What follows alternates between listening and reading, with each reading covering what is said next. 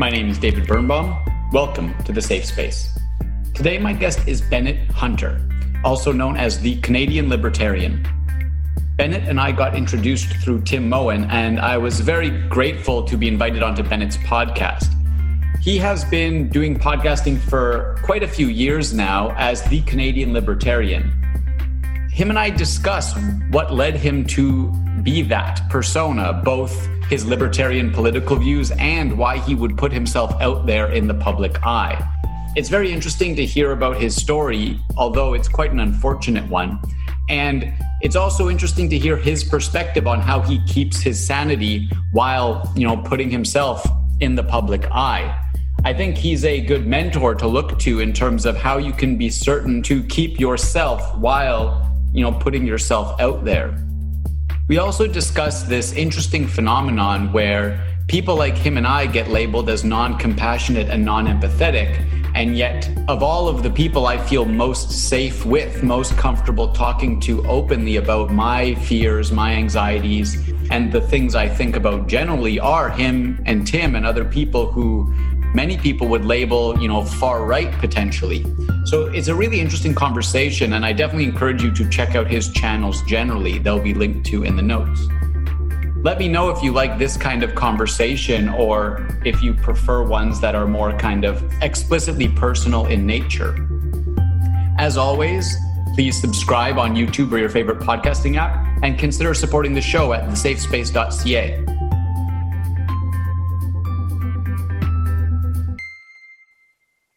How's it going? Excellent. How are you doing, Dave? I'm doing pretty well. I appreciate you coming on. I'm excited for this conversation. Yeah, me too. Actually, I know it's usually David. Should I call you Dave or David? Would you prefer one or the other? I prefer David. Yeah, I go by David. Okay, right on, David. Right on. I appreciate that. So for those of my viewers who don't know, you're the Canadian Libertarian. You're a podcast or YouTube personality. Why don't you tell me a bit more about what you do? Right.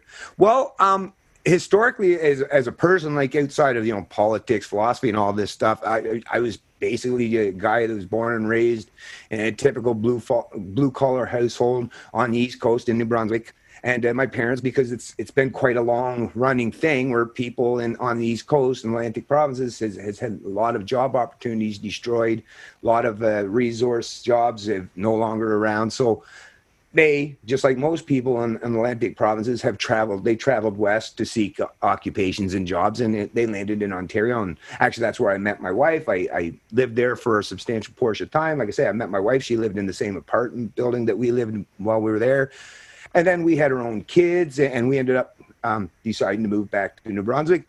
And I was into construction for most of my life in my younger years, just basically because that was seemingly it was most of the men in my family. That's the kind of careers they went into. So more or less, I didn't care much for school. Actually, I should mention that I quit school at 15. I didn't care much for the way school for me. It just was never structured. And it wasn't because I didn't have the skills. Actually, I did really well early on in my early years of education. It's just one of those things. It's just, that environment is good for some people, but not everyone. And I just happened to be one of those people that wasn't. So I ended up quitting school when I was 15. And actually, my stepfather at the time took me in and took me to his place that he worked in a lumberyard where he was the foreman. And that's where I started out. I actually had to get them to sign the little thing because I was only 15 at the time. So you have to sign something if you're under 16 for you to go to work. So I went into construction, and I actually liked it because there's just a little something about it. Now as a kid, you're a little bit, strange situations, lots of big machines, heavy equipment and stuff. But it was a great thing because it was, first of all, the type of guys that work in these places in these kinds of jobs are like, they work hard, they play hard, a lot of jokes, a lot of fun, a lot of light.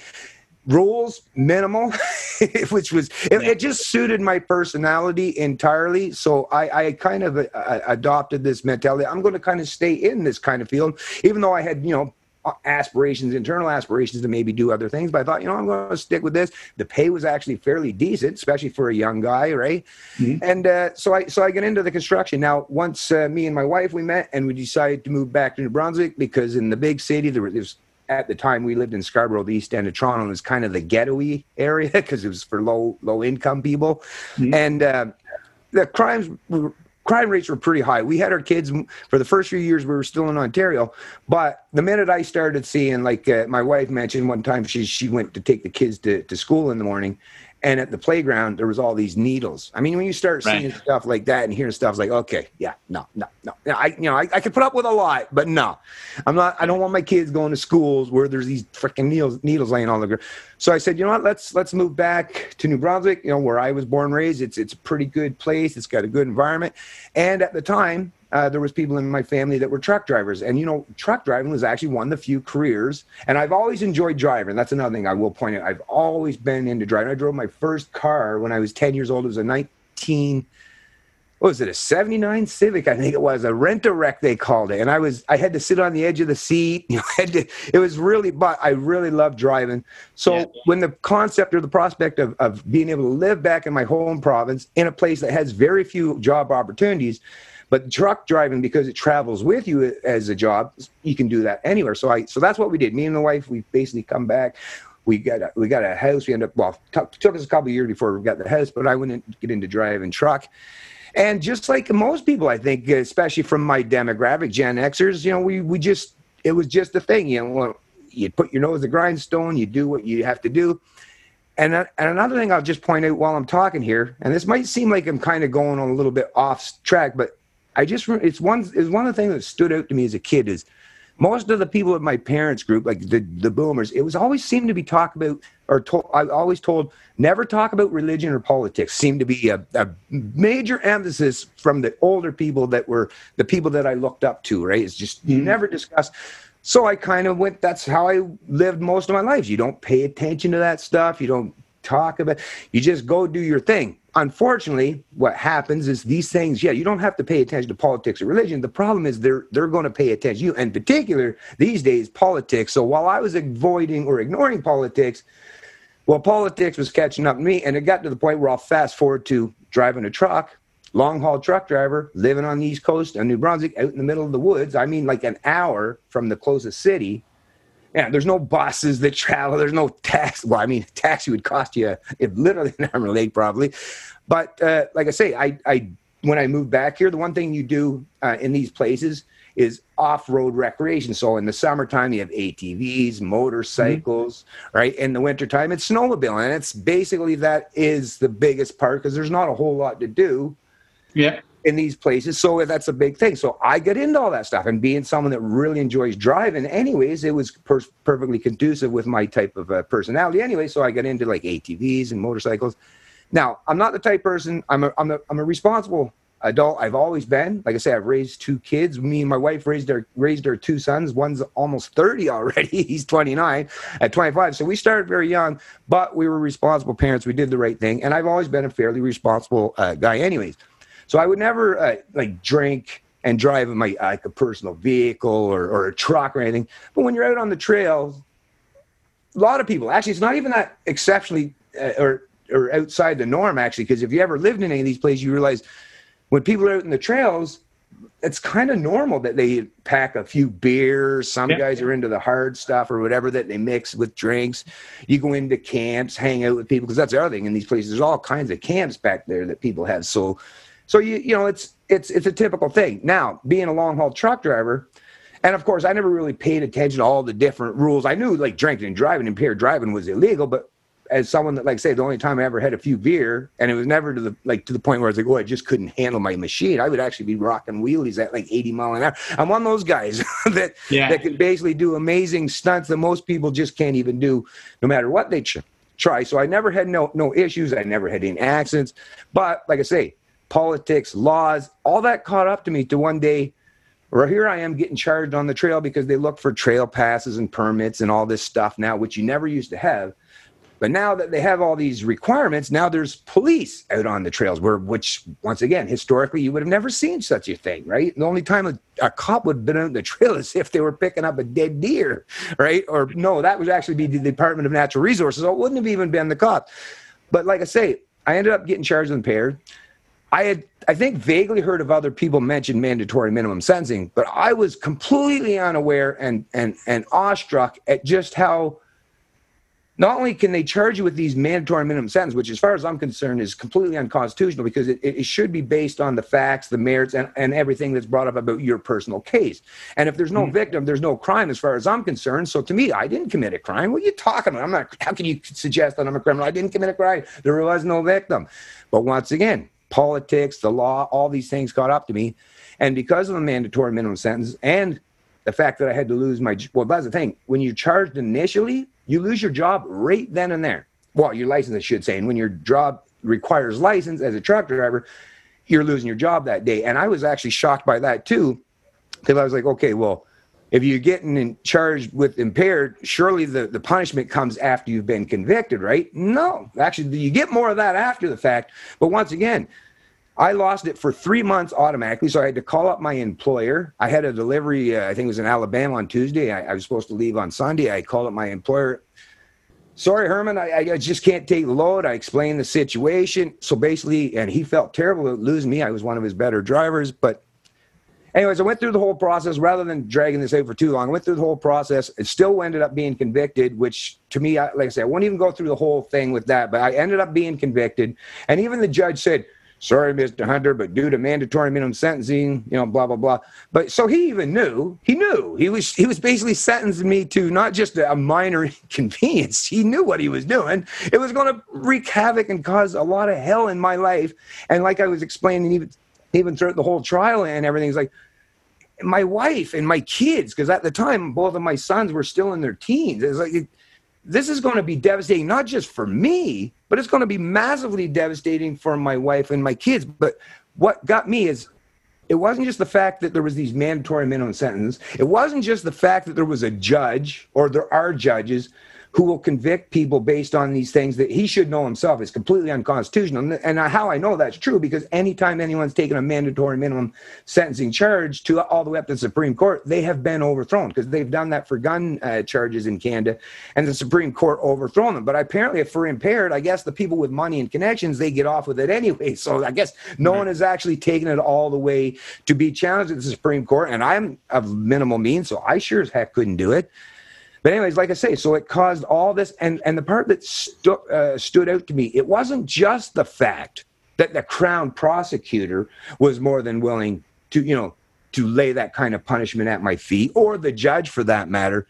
It was the whole time, and I even appealed the decision, by the way, because I thought, okay, one level, no, because I just could not convince myself. I still believed as the young man that I lived in this free country of Canada where you don't get treated like this. Is the kind of stuff that you hear in these tin pot dictatorships or third world countries. You hear of this stuff. So I thought, no, this is going to be remedied at some point in time. But no, and it didn't matter if you were talking to the lowly court clerk.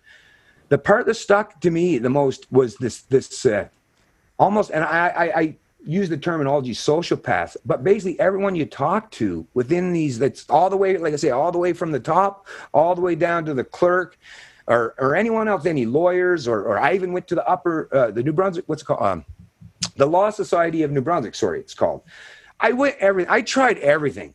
And all I got from every one of the people that I talked with was a look at me as if I was like a rapist, more or less, because I mentioned that I was charged with impaired. And that's the problem that I found is with the propaganda campaign by Mothers Against Drunk Driving over all these decades. It has done a powerful job at turning the Canadian population into believing that if someone is charged with impaired driving, that like I'm that guy that's going to kill your family of four, right? Mm-hmm. And that it struck me because people there was no empathy, there was no compassion, nobody gave a shit about what was going to happen to me, my wife, or my kids.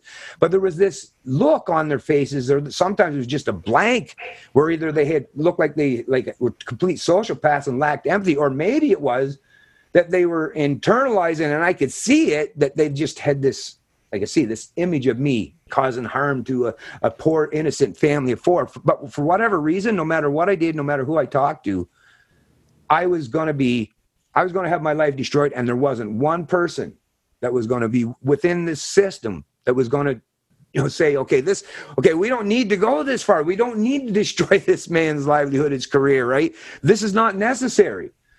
And once that happened to me, I mean, it was full onward. Okay, so if it can happen to me, because like I say, it'd be different if I knew that, okay, I've been been a criminal most of my life. I've gotten away with a lot of stuff. And whoo, this time I finally, if that, I might be able to think, okay, whatever, right? But knowing my history, my background, knowing that I actually did the right thing most of the years when a lot of people that I knew did the wrong thing, it's like, okay, if it gets to the point where now me, I can be the guy that now I'm the guy that gets fucked up. Now I'm the criminal. Now my life to be destroyed. I knew that can happen to a lot of people. And since then I've reached out and talked to a tremendous amount of people who've gone through that same kind of hell themselves. And I tell you, it can be brutal. And like I said, I wouldn't even go into trying to explain it. I mean, it would be a novel all on its own. Because like I say, that happened. My conviction date was July 2012. And because of that, me and my wife, we had to basically leave our home. We had no choice at that time because there was no way for me to be gainfully employed. At that time, we had mortgage, we had car payments. So we just packed up our cars, went back to Ontario, where at least places you could find local jobs where you could get on the bus or you could get travel with other people to work. There was at least opportunities, and I was not going to lose out everything. So we left our home, went out west, and basically, because we'd had to pay to live there and try to sustain everything back here, I was trapped. I couldn't do any. I couldn't get back into having any kind of life other than just trying to be able to keep our heads above water. And now 8 years later, I'm finally back here in New Brunswick, but only because the roof was falling off of my house and we had to borrow money from a family member. And the people that were in it last basically almost destroyed it because I tried renting it to supplement. And so not only did I lose my job, my career, but my house was basically destroyed. I had my ATV that was rare and very powerful and worth a few bucks for sure, stolen out of my garage. It's been just, like I say, nonstop hell.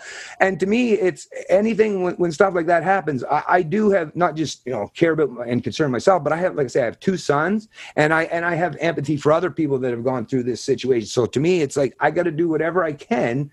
And it's almost therapeutic for me to talk about these things, right? So I thought I'm actually doing a whole lot of things by starting talking. And I didn't start it with a YouTube channel. I started it with Facebook page, basically, for the most part, and just talking about a lot of stuff. And then, of course, with the whole Ron Paul, the libertarian thing came with just watching U.S., the elections, 2008, 2012. I heard of this Ron Paul guy anyway and stuff, but I got obviously perked up my ears when you're talking about liberty and corrupt police forces. And so all this stuff perked up my ears. And then I as with anyone, well, if you're curious and inquisitive and you really are engaged and wanting to learn more about this stuff, well, just like with every venture endeavor I've ever undertaken, I go in 110%. That's just who I am. I'm like, that is why I'm the guy that'll do wheel you at 80 mile an hour. I'm also the guy, if you need someone to change a bulb on a 1,000-foot tower, I'm the guy for you. So I have that little bit where I, can be a little bit excessive at times, but it's usually proven to be beneficial. Usually I'm very proficient and good at the things I do, but apparently what it did for me for this is caused me to go down this entire philosophical rabbit hole, basically, because I was never concerned basically about the politics, but because politics is basically backed by ideologies, because that's what people are using for guiding their decisions and even these judges and stuff. That's when I realized, okay, dang. And then, of course, as I got more and more into it, I come to realize, and there was a gentleman named Larkin Rose, that this was back during the time when Ron Paul was running too, that identified as an anarchist. And I remember watching one of his videos. It was called, back at the time, it was called The Most Dangerous Superstition. Or no, that was the book. No, the video was actually, I believe, called... something that's all right. I can't think of it right now, but anyways, I should be able to think of it right now. But anyways, when he talked about like the religion of statism, how the state is akin to religion, and being someone that was born and raised in a religious family, a very Christian family, I could put all those pieces together, because it was literally exactly like I said. Oh yeah, you're right. Because when I was talking to all those people, like throughout the institutions, it was just like trying to talk like to my grandmother or people from the church about God. It's like they won't listen to a damn thing you say. They believe they know it all. They believe they've got the answers. They believe they're the virtuous. They have the higher morality. And that part was the most disturbed, because I wouldn't be overly concerned with just having bad actors or a few bad people that make bad decisions, a few judges. But I firmly do believe that it has become akin, and because religion does seem to have gone by the wayside in terms of the late 20th century or this early 21st century in terms of Western country. A lot of people don't go to church as much as they used to, but I guess they've invented their own new church, and it's the state. And rather than God punish me in the afterlife, well, they're going to do it now, right? So this is the part that I'm really concerned about. And I've seen this kind of authoritarianism, and then understand obviously the fact that power has a corrupting nature, just like Lord Acton said it. Putting all the pieces of the puzzle together, like I say, I still have not finalized the image, but at least I've assembled enough of the pieces now to see that if you look back from the macro perspective, this is a big deal that's not just affecting me, but it's affecting millions and millions of people, not just in this country, but as you know, in the U.S. and entire the Western world. And like I say, maybe in the developed world too. I don't know. I'm not privy to those places, but I definitely see that it's happened and taken place in Western societies where, and to me, it's almost like we're going to end up, if we don't start to correct and get back into using more objective, like logic and reason and some of those Enlightenment era values that, that the founding fathers of the U.S. or other people put into place, we're going to be back into mysticism. And if you're constantly ruling based on mysticism and abstract impossibilities and just political edicts, then that is another time where, like I say, we're kind of headed for another dark ages. And I don't want to do that, not in the age of information. Like, come on, this should not be taking place. And that's another thing that's disturbing for me today, the fact that me and you, I mean, we talk about this stuff. There's people like you and I, but look at how little, very few people want to listen to us. They want to play politics. They want to keep, every time I get to meet a whole lot of people, they still want to fall back onto the left versus right. Or once again, if I went back into my Christian background, it's back to, is it the Catholics or the Protestants, right? So it's right. Like, anyway, so anything else you want to add? Because I know I kind of rambled on there for quite a while. No problem. That was a very thorough summary of how you got, I mean, I think if I was asking, it would have gone the other direction from why you're talking to, fundamentally the issues that come up. You realize this is a real issue that I'm sorry to hear that happened to you. That's terrible. And so, yeah, I think you did a very good job of covering it and letting people know not only who you are, but why this is important to you, which is what I wanted to cover in the first half anyways. And, but I want to pin or hone in on what you said about how you talk to so many people and no one seemed to have empathy for you and your situation. And that's really what I want to hit on because, as I mentioned, like this show is called The Safe Space, right? And right now the safe spaces are thought of as like, on a university campus where no one can talk about anything and you have to have a specific view. But, so far in my experience, you and Tim Moen, who's the leader of the Libertarian Party, it's when the three of us are talking, I feel like I'm in a safe space, no matter what I'm thinking about, no matter what I'm talking about. It's like the same environment I'd hope to have with my parents, right? Like I'm learning, I'm thinking, I'm trying to do the best I can. And I want to talk to other people also trying that. But it seems almost no one can do that. And the more liberty focused someone is, the more they seem to be open to an honest conversation and honestly having a safe space. And I'm wondering what your thoughts are about that. And, because I really care about, bringing compassion to the liberty movement, focusing on compassion and empathy and how it is the same, like it does go hand in hand with liberty, but most people don't see it that way. Yeah, actually, that's a major issue that I have even with other libertarians, and I'm not one of those ones. I don't like this I've done it. I'll admit I've been guilty of it before.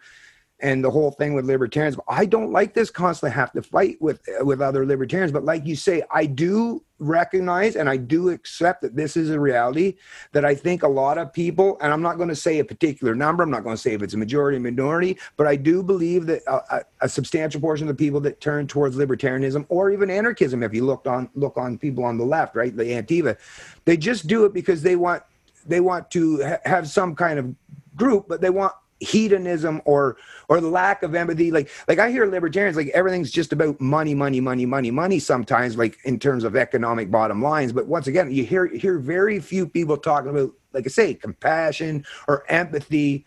And that's the part, like I say, I'm still trying to find my tribe here because I don't know. There's and people like you and people like Tim, and I agree with you. Tim's another one of those guys, and I'm very grateful. And there's even a few more other than that, but they're so tiny and we're so few in numbers that it's literally, I really at some point in time, I feel like is it libertarians that I should be, which is why I've been, even lately, it's like I'm trying to expand my reach to now even to people, like I say, even some of these people. And I had a conversation with a young lady from Black Lives Matter. I believe she's in a university in Ontario, and she's like, burn the system down. But you can see one thing I will recognize with some of the people on the left. Now, she's got some bad ideas. Like I was saying, her, don't worry about burning it down. Build something alongside it, and so that people have something to gravitate to. You know, if you build something alongside that's better than this other structure or system, and you try to make it so that people see that this is a better way to live, cohabitate, and do things, then you don't have to go through a revolutionary process, go through all that hell, you know.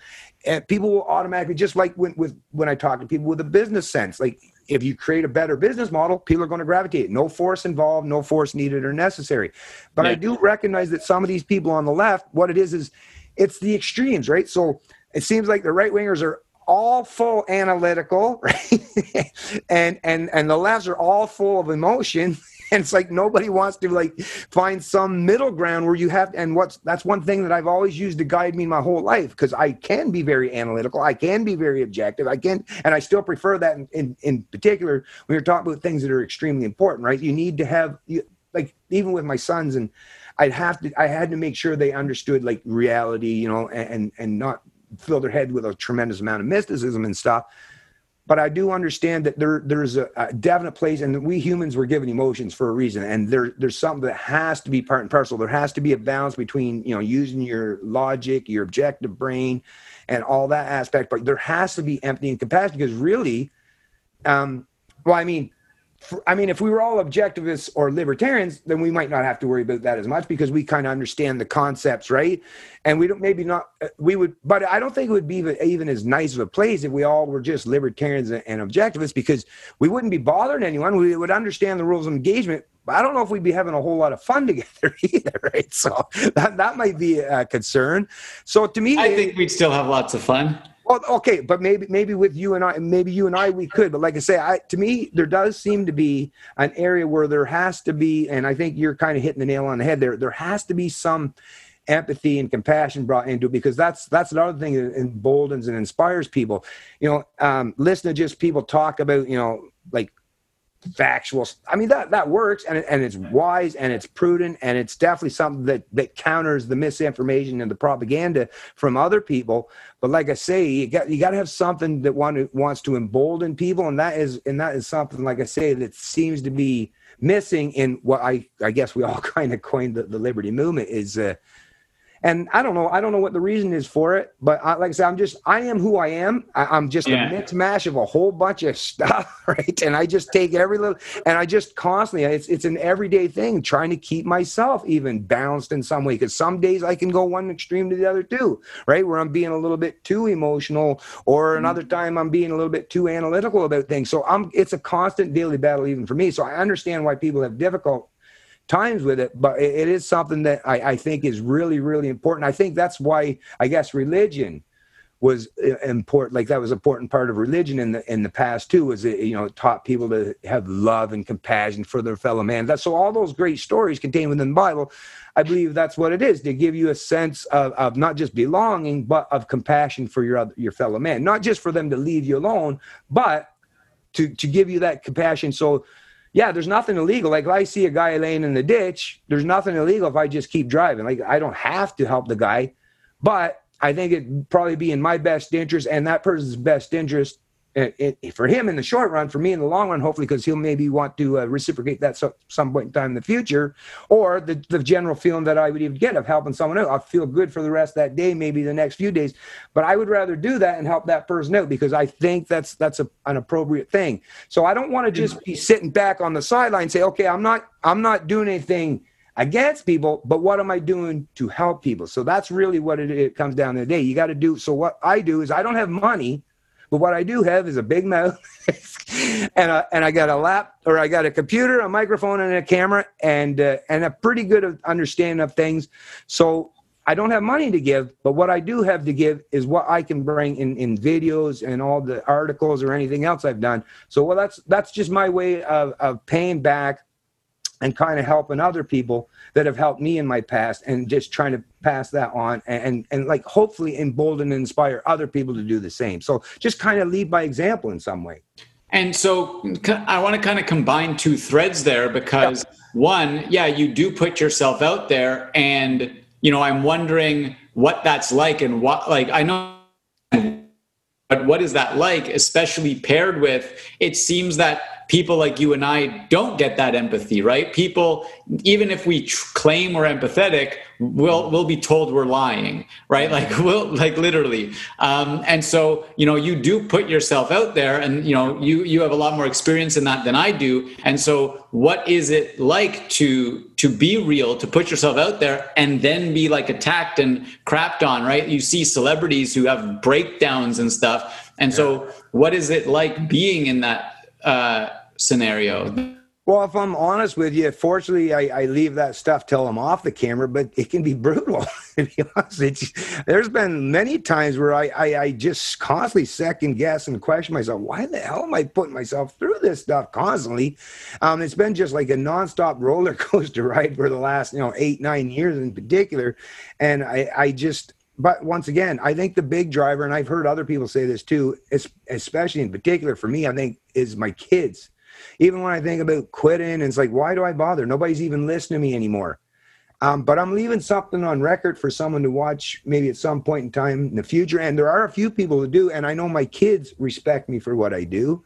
I know other people respect me for what I do. And like I say, I'm in some way, it's benefiting me too, because I'm bettering myself as a person, right? So there's some selfishness to it, and there's some leading by example. And the fact, like I say, with my kids, I have to do something. I have something at my disposal that I can do. And if I left it off the table, I would feel, I wouldn't feel good about myself for the rest of my life. So it's another way that's, like I say, a little bit therapeutic for me, because I feel that if I do the right thing when it's supposed to be done, no guarantee of success, but by the heck, at least I'll be able to say I did it. And like I say, because I do it and I put all my energy in it, I'm going to continue to do it no matter if there's 10 people watching me, or 10,000 people. Why? Because those 10 people, I don't know who those 10 people are. There might be one of those 10 people. It might be David, like you, right?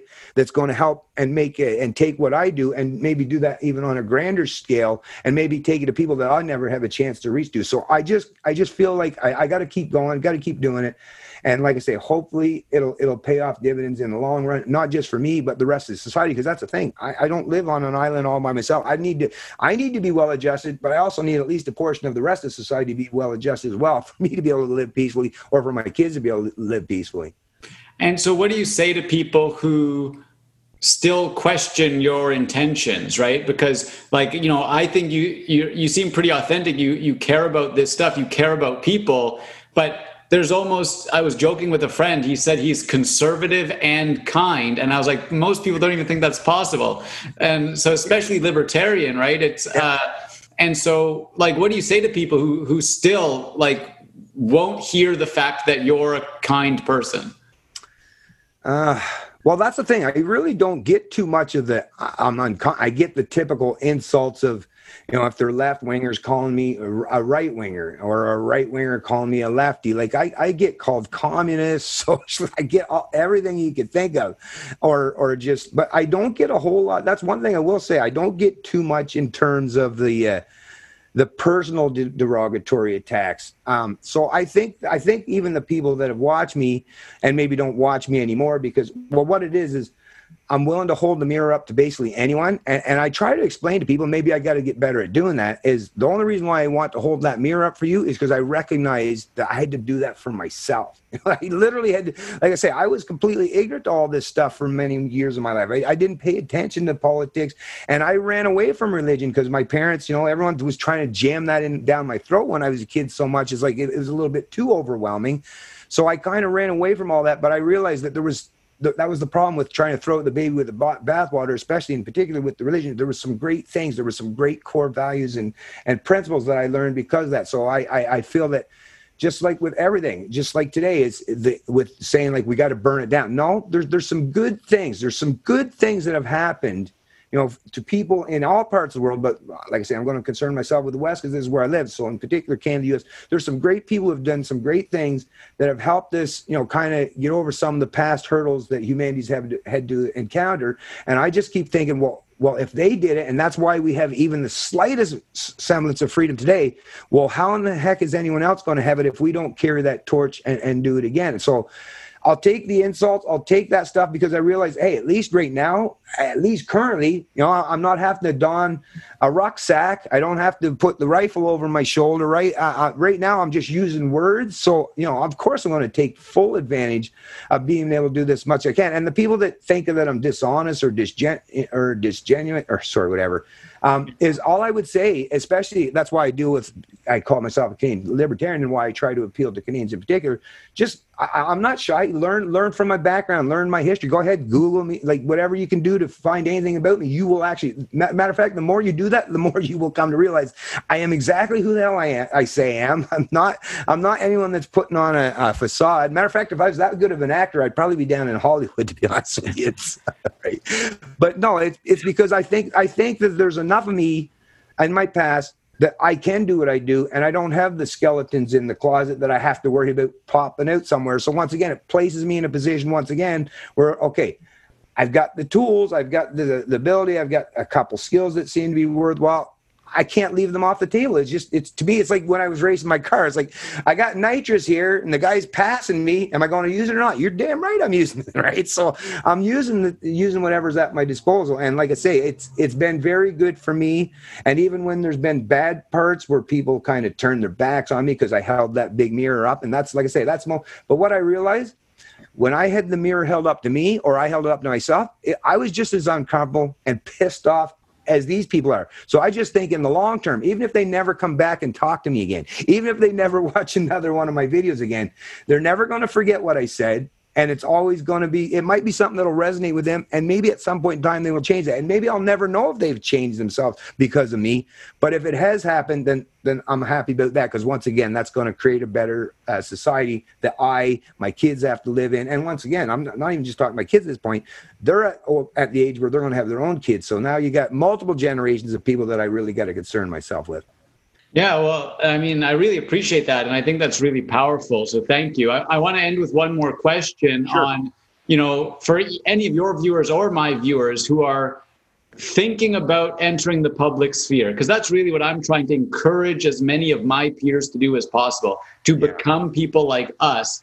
What advice do you have for them in terms of why they should do it? Or, because a lot of them are concerned, right? They're concerned about the ecosystem that exists, especially on social media and stuff. So, yeah, what do you say to me and to others like me who want to now enter this, let's call it a fray, even though it shouldn't be one? Right. Well, to me, the big thing I think that stands out for me and for anyone, I would say, is just don't sit on the sidelines to the point where you wait till it's too late. Because I do believe that the people who are watching this unfold, I'm not saying that everyone has to be as active or engaged as I am, and everyone should gauge their own ways, but you should at least be trying to put some effort into, doing what's right for yourself in your place, and helping to expand these concepts, these ideas in terms of liberty in your own little sphere. If you don't want to step outside and get on the public stage or whatever, but just do it as best you can in your own public sphere, because I'm telling you, you're going to live with a life of regret if you're that person that's constantly going to sit in the sidelines. Because everyone right now, like I say, you can't know when the major event that might take place. Like, I mean, COVID was pretty close. I mean, we went into lockdown. A lot of people lost their jobs. I mean, for some people, this was an event that's going to have a profound effect, not just for, the last few months, but for the rest of their lives. And I'm sure some of them probably thought, maybe I should have been doing stuff long ago before now. And maybe if there were more of us standing up for ourselves, then we wouldn't have all these mandates and restriction and lockdown. So maybe some of those people were already starting to think about that. And like I say, if you're the kind of person that cares about your freedoms or liberties, even in the slightest, the time is now to do what you have to do. Because if you don't do it now, you are going to live with some kind of regret, I believe. The people that won't live with regret, well, these are sociopaths, or these are people that live for nothing except, I don't know, selfish guilty pleasures or something. And if that's them, then fine. But like I say, I think that makes you an empty vessel as a person if you don't choose to do anything that's outside of selfish pleasures. I enjoy selfish pleasures as much as anyone, but there has to be other areas that cause real meaning in my life. Those selfish pleasures, the pleasures subside really quick. Right? They're done and over with. Like even when I'm ripping out on my machine, my ATV or whatever, it's fun. It's fun in the moment. But boy, it was having those 2 children. It was having those that amazing relationship with my wife. It's all these the friends that I've met, the things that I've done to help other people and people have done to help me. It's all those things that have given me a real sense of meaning in my life and makes my life worthwhile. So that to me is what I think people need. And especially a lot of people, I do think they have that void and they feel that there's something missing in their life. And I believe that's what it is maybe perhaps you're sitting a little bit too much on the sidelines, and maybe you should become a little bit more engaged or active and be a little bit more brave and bold. Like I say, because if you've done so, and once you get over that initial hurdle, because for me, let me tell you, the first few times I was on camera, it was the most uncomfortable thing I think I've ever done. I just was not comfortable at all. I knew as someone watching on, I was like, this has got to be like watching a slow motion train wreck, right? But once I get over, I realized not only did I make it, but dang, it emboldened me. It's like, yeah, so if I can do that, well, perhaps I can do even more. And like I say, every step that I've challenged myself and I've managed to raise to each level and accept that challenge and perform it at least somewhat decently, it's like I say, it's made me a better person. It gives me more, it inspires me. It gives me more self-confidence. And once again, that pays off dividends all on its own, but it's also had a reciprocal effect of how many other people I've helped and have helped me. So I think not only will it benefit you as a person, it'll benefit anyone else that's around you or hears from you or sees you as well. Great. Yeah, that's really helpful. And I hope that, inspires some of the people who I'm talking to who are on the fence, that really this is a moment in history, especially like this is a turning point, I think. And if we want, not just whether or not they're explicitly pro-liberty or not, if they think their views, whatever they are, aren't well reflected, no one's going to change the setting other than them. And so they need to take that step forward. But so I really appreciate you coming on. This was awesome. I hope I can have you on again sometime soon and we can get more into, now that I know and my audience knows a bit more about you, we can get into other topics and stuff as well. Yeah, for sure. I'd really enjoy that, David, because I really enjoy having a conversation with you. You're a wise gentleman, and you definitely have the right understanding in terms of the philosophy and objectivism and libertarianism. And I like watching you and Dave, or Tim. You guys work really well together. So, kudos to both of you and for everything that you've done. And yeah, I'll be on your show anytime you want, man. Perfect. Thanks so much. Not a problem. Have a good one. You too.